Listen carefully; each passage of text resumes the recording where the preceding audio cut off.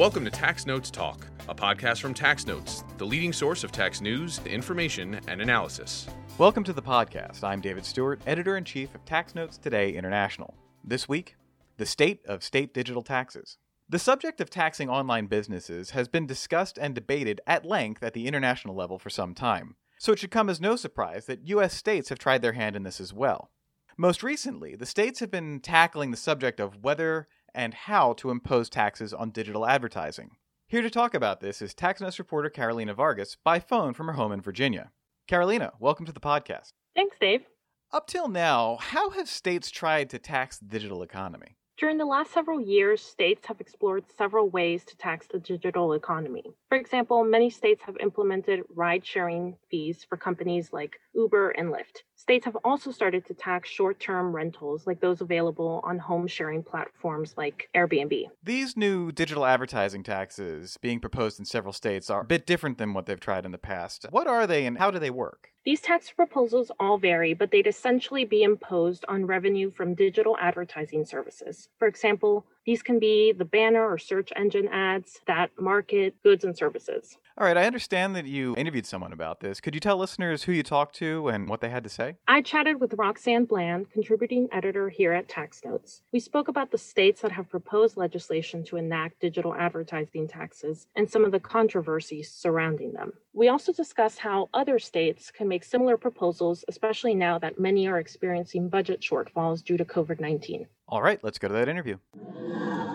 Hi, and thanks for joining us on the podcast, Roxanne. Thank you. Happy to be here.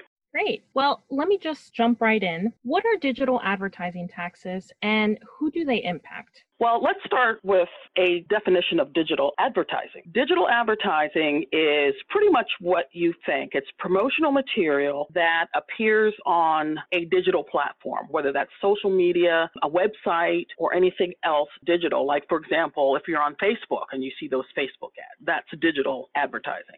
And the tax on digital advertising is generally either a gross receipts tax or it's a sales tax.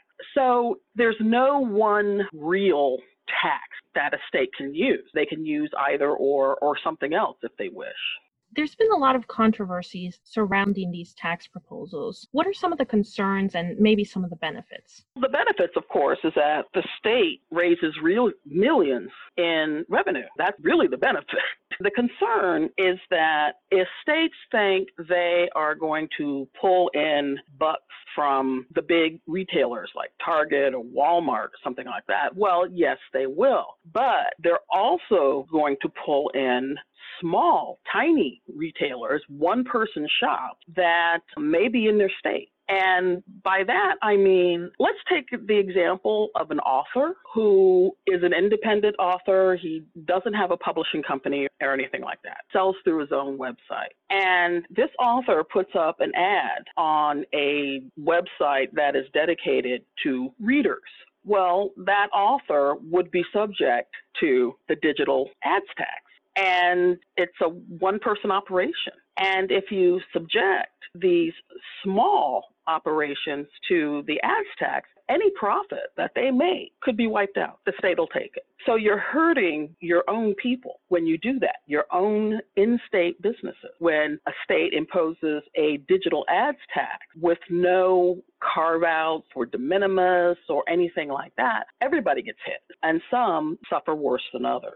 And those some are the small businesses. Yes, those some are the small businesses. Speaking of the states, there are 3 specific states, Nebraska, Maryland, and New York, that introduced legislation in January that would tax these digital ads. They all vary slightly in the way that they introduce legislation. Is there any right way to impose digital ad taxes?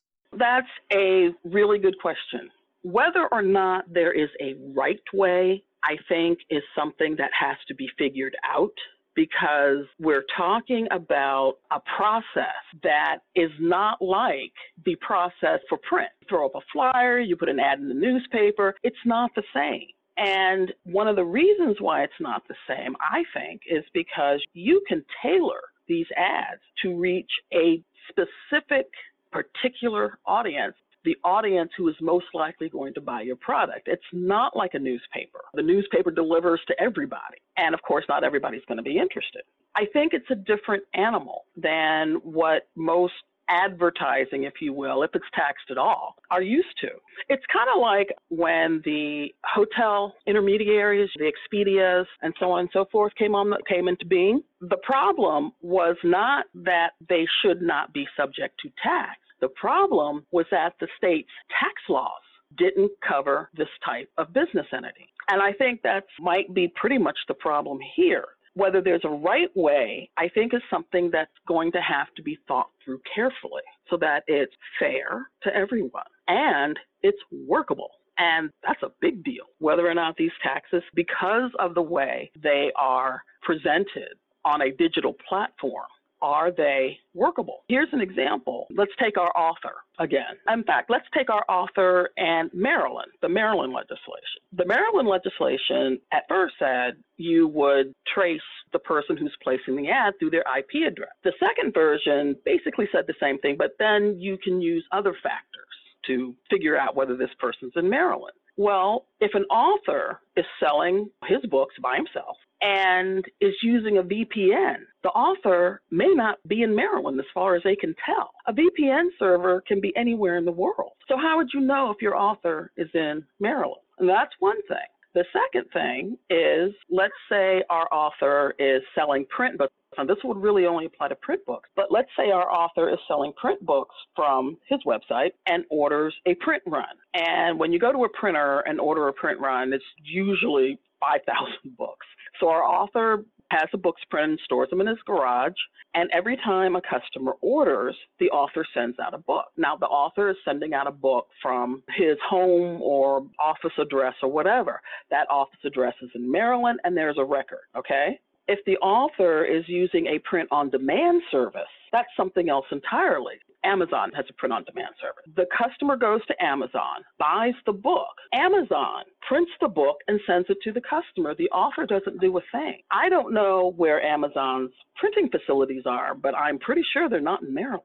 So how do you know where the author is? That's the kind of thing I'm talking about. There are ins and outs to this that I don't think state legislatures, or at least the three that have proposed legislation, there are things that they just haven't thought through. And I think that's what they have to do. And I think that's what they have to do in order to find the right way, if there is one. And Maryland's governor did veto that bill. So you're saying that they would be best advised if they decide to reintroduce this legislation to explore all these challenges, correct? Maryland is in a bit of a position because the bill, as it was passed by the Assembly and the Senate, is veto-proof. Both houses garnered enough votes so that if the governor vetoes the bill, they can pass it anyway. So they obviously, because of the pandemic, they didn't call a special session, and it would be handled at the regular session that starts in January 2021. And of course, who knows what's going to happen? I mean, with the pandemic, it's flat, it's up, it's flat. Will there be an in-person 2021 session? Really, nobody knows.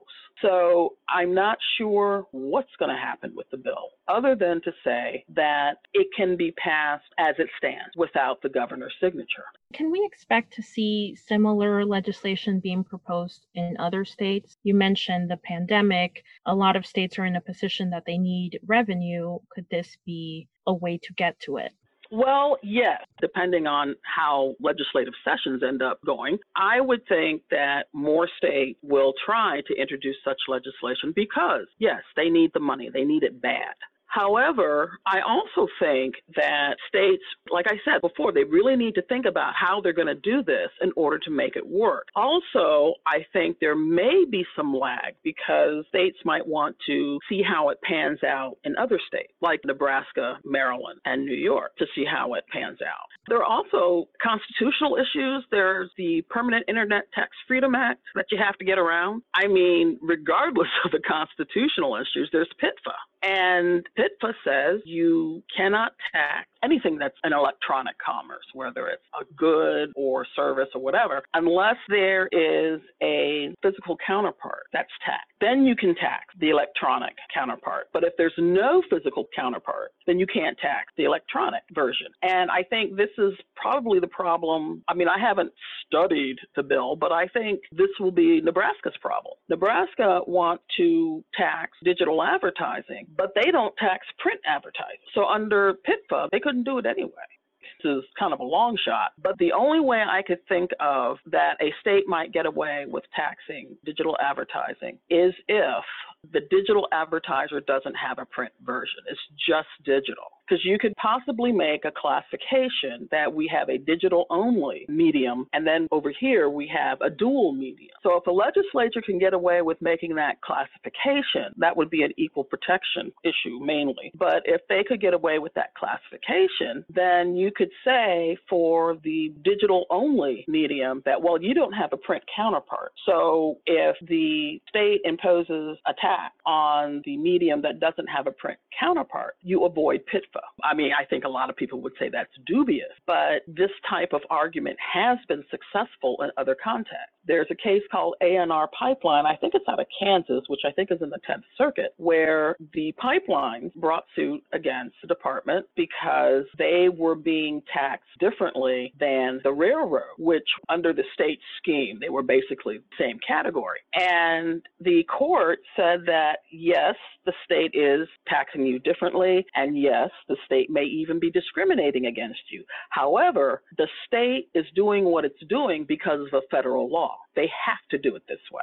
And so since they have to do it this way by law, it's not the same type of discrimination that would otherwise exist. So what I'm thinking is that, well, if you have a dual medium that you have to leave alone because of PITFA, then a digital-only medium, you might get away with it. It's a long shot argument, and actually it's only been accepted by the 10th Circuit as far as I know. So you'd have a job convincing other courts to accept it, but it's there. Well, given these challenges, if any of these tax proposals in these three states are enacted, what would enforcement look like? That's a good guess.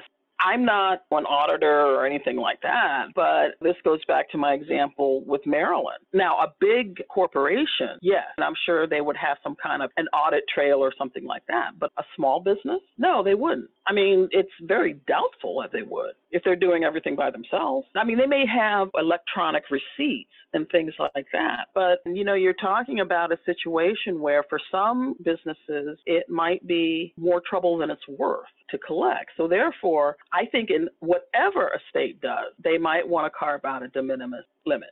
Great. It's been a pleasure speaking with you today. Thank you. It's been a pleasure being here. And now, coming attractions. Each week we highlight new and interesting commentary in our magazines. Joining me now from her home is Acquisitions and Engagement Editor-in-Chief Faye McRae. Faye, what will you have for us? Thanks, Dave. In Tax Notes Federal, Natasha Sarin and Lawrence Summers describe why increased IRS funding would increase tax revenue. 3 practitioners from PwC examine the foreign-derived intangible income regime. In Tax Notes State, Stephen Krantz and Lauren Ferranti cite examples of why applying canons of statutory construction in state tax cases should not be a rote automatic exercise by courts. 4 practitioners from Evershed Sutherland discuss why taxpayers should think twice about a file and refund claim strategy. In Tax Notes International, Steve Suarez presents an in-depth tax guide on doing business in Canada for multinational enterprises. Torsten Fensby argues that OECD's 2-pillar approach to digital taxation would prove harmful to the Swedish economy. And on the opinions page, Benjamin Willis and William Alexander discuss tax guidance and step transaction. Nana Amasarfo talks with Virginia Latore Jecker about establishing her tax practice abroad, the challenge of balancing family life with career, and recent international tax issues. Roxanne Bland discusses the controversial issue of whether a legislature should have the power to enact retroactive tax legislation. You can read all that and a lot more in the pages of Tax Notes Federal, State, and International. That's it for this week. You can follow me online at TaxStew, that's S-T-E-W, and be sure to follow at Tax Notes for all things tax. If you have any comments, questions, or suggestions for a future episode, you can email us at podcast@taxanalyst.org. And as always, if you like what we're doing here, please leave a rating or review wherever you download this podcast. We'll be back next week with another episode of Tax Notes Talk. Tax Notes Talk is a production of Tax Notes. You can learn more about us by visiting www.taxnotes.com/podcast. When major media wants the straight story, they turn to Tax Notes. Thank you for listening, and join us again for another edition of Tax Notes Talk. Tax Analysts, Inc. does not provide tax advice or tax preparation services. Nothing in the podcast constitutes legal, accounting, or tax advice. A full disclaimer is included in the transcript.